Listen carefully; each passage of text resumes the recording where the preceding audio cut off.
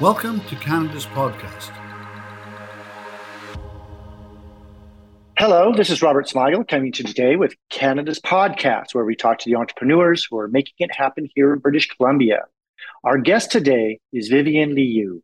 Vivian stumbled into the auto industry via a marketing competition back in 2015. From there, she suddenly found herself in rural BC, managing and consulting dealerships in sales and marketing as a district manager.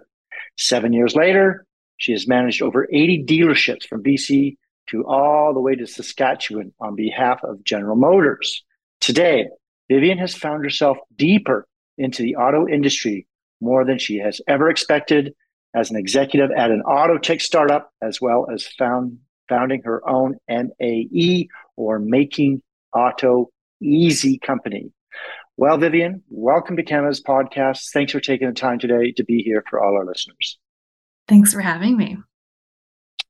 Okay, let's get into this. I want you to tell us a little bit more about yourself and give us the details on your current business. Are you from Vancouver, born and raised, or BC? Where are you from? I was born in China. I moved to Canada when I was 5. So I grew up in Ontario and I moved to BC first when I started at General Motors back in 2015. So that was in Kelowna. I stayed there for about a year, moved to Saskatchewan for a year and a half, and then I was lucky to move back to BC. So been in automotive since then, and I've loved it in BC, and I've decided to stay here for obvious reasons and to start my own company called MAE, which stands for Making Auto Easy. Okay. Now, you started this company. You've been in the business for quite some time, and you obviously love automobiles. Is your true passion just driving, or is it just the industry? What is it? What drives you to, so to speak, into this industry, and why do you like it so much?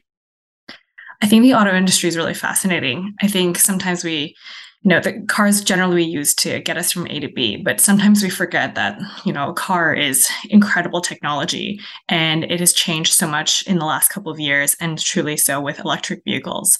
So things are really going to change in the next couple of years, in the next 10 to 20 years. And I find that really interesting, and driving personally is incredibly fun. I've been lucky to drive a lot of really cool cars working for General Motors, so that only helps to fuel the passion. Yeah. Okay. Now, did you need financing to start your company, and how are you currently making money in the business now? Yeah, we're a really new startup. So right now we're still pre-revenue. So we're not charging for any of our services, but we've actually just launched our paid services in the last week or so. But right now, what we're doing is we're helping customers buy cars, are deciding which car to buy faster. And then we'll go into more concierge services where we help them understand all their options and guide them from the beginning of their purchase to the end. Okay, so you basically are kind of covering the pain points for women specifically, because as we know, women tend to go with a man traditionally to a car dealership because men typically may know a little bit more about cars. So this next question, I want you to talk to the general consumer. I want you to give me a key piece of knowledge or information about your industry that our listeners can learn from. Yeah, it's interesting that you say that. So back in the day, we know that men generally had their preferences for cars. They generally decided that, I was either a Ford, GM, or a Dodge guy. Those are the trucks that I was going to buy, and that you were loyal to it. What we found is that most people nowadays, men included, don't actually know as much about cars. And in the automotive industry, we have a lot of stats that float around. We know that 90% of women stated in a survey that they wouldn't go to a dealership without a man. And we also know that 85% of car purchases are influenced by women. And the crazy part is women actually purchase the majority of all cars, but yet 2/3 of them don't know where to start when it comes to actually buying one. But when it comes to the overall public, people generally, when they're shopping for cars, it takes them about 3 to 4 months, and they only consider 2 to 3 cars, and they only go to 1 to 2 dealerships. They really don't want to do a ton of shopping. But the crazy part is there's actually over 1,500 car combinations, and these are just the most modern companies. So 1,500 car combinations out there, and yet you have to narrow them down within a short amount of time. And most people don't want to spend that time shopping for cars. So there's a lot to see out there.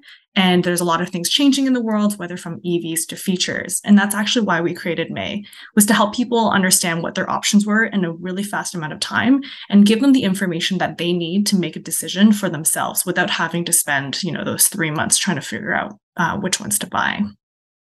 It's almost like buying a house. You got to, do your homework, and you want to find the right car and color and make and model, and this seems to be not just going into a dealership and buying one like a piece of paper or something. So, okay, you stated earlier, this is a startup. You're located in BC, but what is the long-term vision? Well, what will your company look like in the future? Meaning, where do you want to go? Do you see the company expanding into the areas, and where beyond Vancouver, BC, or even Canada? Yeah, the plan is to open up our service across Canada and into the US. We really want to build some sort of standard for car shopping online. There's a lot more resources and more companies that are out there that are offering an online digital solution for car buying. But a lot of those companies, they still focus on the very end of the journey, which is really where do I buy it? How do I get the best deal? Whereas we found that we want to help people with that beginning part of their journey, discovering what other options are, the fun part, really. So what we would like to do is develop it into something where it'll be good for consumers, but at the same point, we can also work with other automotive partners, such as like the big companies like AutoTrader and Carvana, and even manufacturers. Like our dream would be to be able to sell cars through manufacturers. At least that would be the vision. Okay, so direct to consumer online. I guess Tesla does that now, doesn't it? Yeah, they do. It's very specific. There's there's a lot of regulations around what it's all managed by dealerships, and that's how the relationships work between manufacturers and dealerships. And that's kind of one of the things that is a big challenge to this vision. But we know that some of that is changing as well. Ford's shown that as an example too. Okay. Now you're doing business in Vancouver, Canada, British Columbia. Let's talk a little bit about that. What are the biggest benefits for you in being an entrepreneur in Vancouver? I want you to give us some of the good points about starting a company here, but I also want you to give us some of the tough things or challenges you've had for our listeners so they can keep an eye out for them. Yeah, absolutely. And I'm speaking personally, from my experience as a new founder in the last couple of years. So what I found in Vancouver, and it seems like there's a bigger tech community in Vancouver than there is in a lot of other areas in the country outside of Toronto. So there are some really great communities, a lot of support that's been built, a lot of great organizations that are built to help founders. And it's either new founders and a lot of organizations for female founders. So some of the ones that I'm really passionate about are like the Forum that helps women founders and New Ventures BC. These are great organizations that really helped me get to where I am today. And if we didn't have the foundation and all the people that are so interested in helping entrepreneurs, I probably wouldn't be where I am right now. And some of the bad, I would say partially I don't have a lot to compare to. I couldn't say, what are the resources compared to Silicon Valley, but I imagine there's definitely a gap there. But I find that it also comes down to you as an individual, how much effort you're willing to put into doing things like networking, because those type of efforts really make a difference in your experience. But it also, COVID's been really tough as well. It affects the ability for us to go network. So for a lot of us, getting back into networking is really interesting, especially for a new time founder. A lot of people are very, very educated, very experienced. So it can be a little bit intimidating, but I think that just comes with time. Okay. Now, I want you to imagine learning what you've learned since you've been an entrepreneur. If you were to start all over again and you just moved here to Vancouver, BC, but this time you don't know anyone, knowing what you know now, what would you do and how would you go about starting all over again as an entrepreneur? What would you do differently? You've been through some mistakes, you've been along the way, you've kind of gone through this process. And if someone says, okay, if you were to start all over again, what would you do differently knowing what you know now? Yeah. I would make a really intentional, I would do an intentional exercise where you understand what your gaps in knowledge are and where you need some additional help. And then going out there and finding those people that can really help you understand what you need to know, and understanding how to build a community faster, knowing who the key players are, and really start having conversations faster and asking those people for additional connections. That's a huge thing that I've learned, that you need to learn how to network properly being a founder. And being completely unapologetic about it, because, you may send out 100 different contacts, but only 10 people may respond to you. But that's okay, because those 10 people can get you to where you need to be and what you were truly looking for. So I would say that kind of also goes back into a little bit of, being a new founder. There's a lot you don't know. You're probably going to feel a lot of, perfectionism, which I found that a lot of people are perfectionists, or you may be feeling with things like imposter syndrome. It's about getting past all that and going out there and talking to people and asking questions, whether it's to learn from other founders or it's to learn from your customers. I think it's about having that ability to go out there and, step out of your comfort zone. Do you have a morning routine that helps you motivate to start your day? Do you have a certain regiment of things that you do in the morning that kind of gets you going on the right track? Coffee is a big player in this for sure. I'm a list person. I like having my to-do list on pen and paper through pen and paper. So I'm a little bit traditional in that sense. I think a lot of people have apps on their phones or, Google Docs, things like that help them. But starting, I head into my Mondays with a full list of information or a task that I need to complete that's going to help me get to where I want to be. And then bringing those down on a daily basis in the morning is really what helps me set the tone of, what I need to do and can I accomplish those things and what are my barriers to doing so. Do you think entrepreneurs have to be weird or unique in a positive way or wired differently? I wouldn't say that you necessarily need to be weird.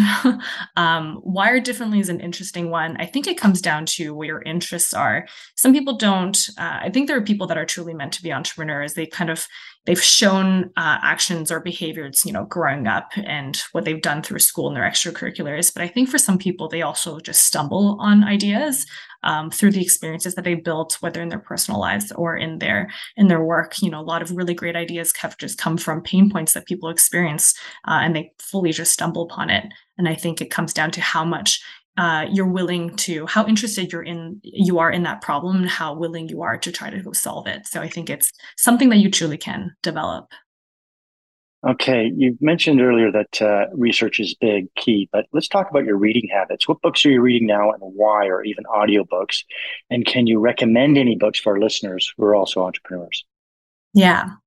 I'm more of an audiobook person and I come from the marketing side. So I think one of the really great books that I read recently was called Obviously Awesome. It's a book about product positioning and how to position your brand and your product in a way that people are going to be really interested and want to buy it.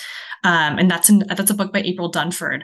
And another one that I found was really helpful when I was at the beginning of my journey, not knowing how to validate my idea, or if I find that there's a lot of people who want to be entrepreneurial but feel like they don't have the idea. There's a great book called Side Hustle by Chris Guillebeau, I believe, and it's about coming up with different ideas in a matter of a month that you can really action on. So I think those are really great for new founders. But some other resources, being in Vancouver specifically, that really helped me as a founder to understand the landscape in Vancouver and what the startup environment looked like and who were the players. I think vantechjournal.com was a really great one for me. Okay, good. Any online or offline tools you use on a daily basis? Yeah, I mean, I think for most people, like Slack or Notion are really great. Notion is great for project management, for note taking. That's been a good one for me. Networking, like I mentioned earlier, LinkedIn is so great. I think really investing time to use their search engine to find the people that you need to talk to has been really helpful. And I've met so many people, and I would have never been able to talk to them otherwise. Offline tools, I mean, going back to my traditional exercises, I think one of the things that I do that I love sharing is whiteboarding, and just getting a smaller whiteboard even, or if you have windows, getting window markers. I love just putting all of my ideas out there. And I think most people are visual people. So seeing all of your ideas and how they connect with one another on a whiteboard has been really great. Okay, let's talk a little bit about British Columbia and working there. How do you balance work and how do you relax, not think about work? Being that you're an entrepreneur, you work all the time. Do you have other activities that kind of takes you away from that, where you can think about, contemplate your business, just kind of get out there? Do you ski? Do you bike, kayak, golf, hike, or something over a drive? Yeah, definitely. I mean, in BC, we're so lucky we can do all of the things and more. I think hiking is a great one. Skiing has been really great. I've discovered recently, different areas, different campgrounds that you can get to where you have absolutely no cell service. So there's absolutely no work that you could possibly do or connect with anyone. Those have been really great to disconnect. And Golden Years is a campground has been a really good one for me. Okay. Let's talk a bit about potential jobs and things like that. What kind of a job would you not like to do? What I not like to do. I mean, anything that relies on me not talking to people, I think that would be the most painful. I love engaging with people and learning from them. Couldn't work in a toll booth, I take it. Yeah, that'd be a tough one. Okay. If you weren't doing what you do now, what job would you ultimately like to do? Kind of a profession, if you weren't in the auto business, would you do? Yeah, I mean, there's one that I've always wanted to do was to become a food influencer. So that's going around to all the new restaurants in Vancouver and discovering them for the first time and trying new things and recommending them to people. I do that basically on my own within my friend group, but that's not, that would be really great. Okay. In business, what is your favorite word, quote, or sentence that you like to use? The people you work with, they often always say, Vivian likes to use this word or sentence or something like that. Would it be motivational or Yeah. inspirational, aspirational? Anything you use frequently?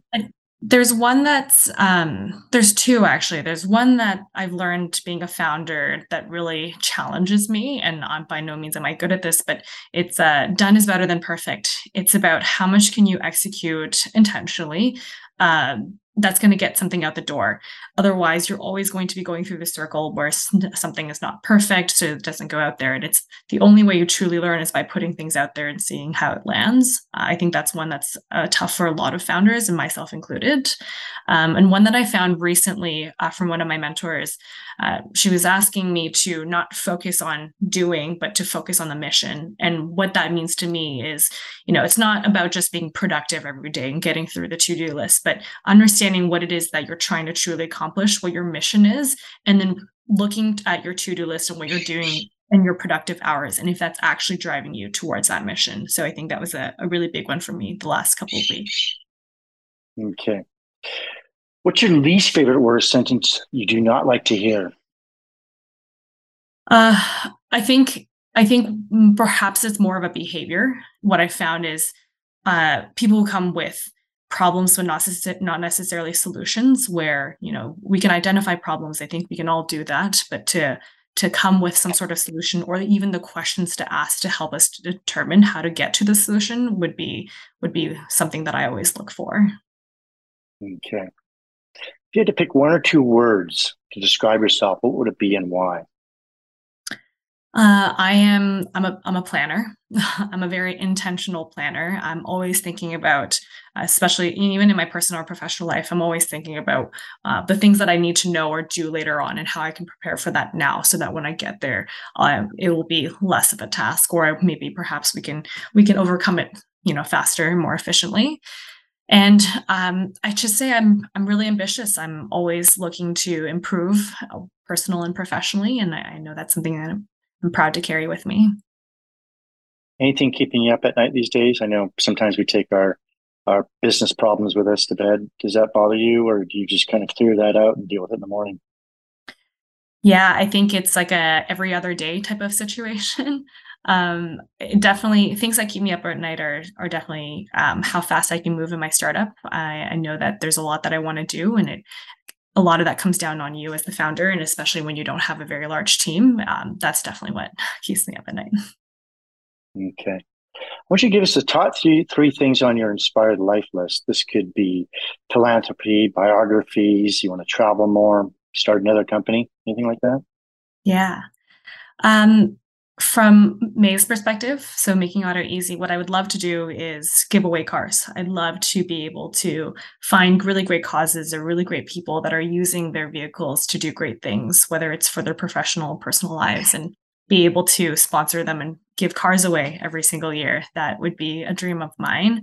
I would love to relearn my Mandarin. I speak it, but very conversationally. I think that's a life goal of mine that's going to take me a lifetime, probably. And I think yeah, to travel more would be great, especially after COVID. Do you have any advice that you may have received that you can pass on to entrepreneurs throughout Canada? Something someone said to you, another entrepreneur, someone else had said something to you that really resonated with you?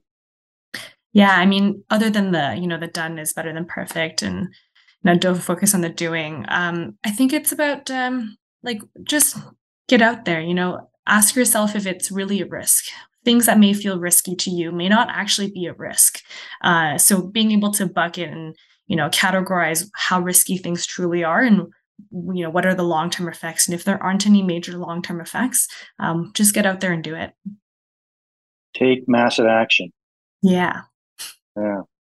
Okay, we're going to wrap things up here. How can our listeners get hold of you? Is there anything you'd like to add before you leave us today? So anything that I've left out for the car industry, your particular company in general? Yes. You can reach me at vivian@makingautoeasy.com. We're also on LinkedIn, Instagram, Facebook, Twitter, you name it. We just rebranded our website. We've launched some new services. So if anybody's looking to buy a car across Canada, and you're just looking for some guidance, or you're truly looking to make a decision really quick because you want to get onto a wait list because it takes 6 to 8 months now to get a car, reach out to me. I'm happy to help, and check us out, makingautoeasy.com. Men and women. Men and women, absolutely. Absolutely. Okay. Vivian, thanks for coming on the show. I've learned a lot about you, and I'm sure our listeners have as well. Thank you. Thanks so much.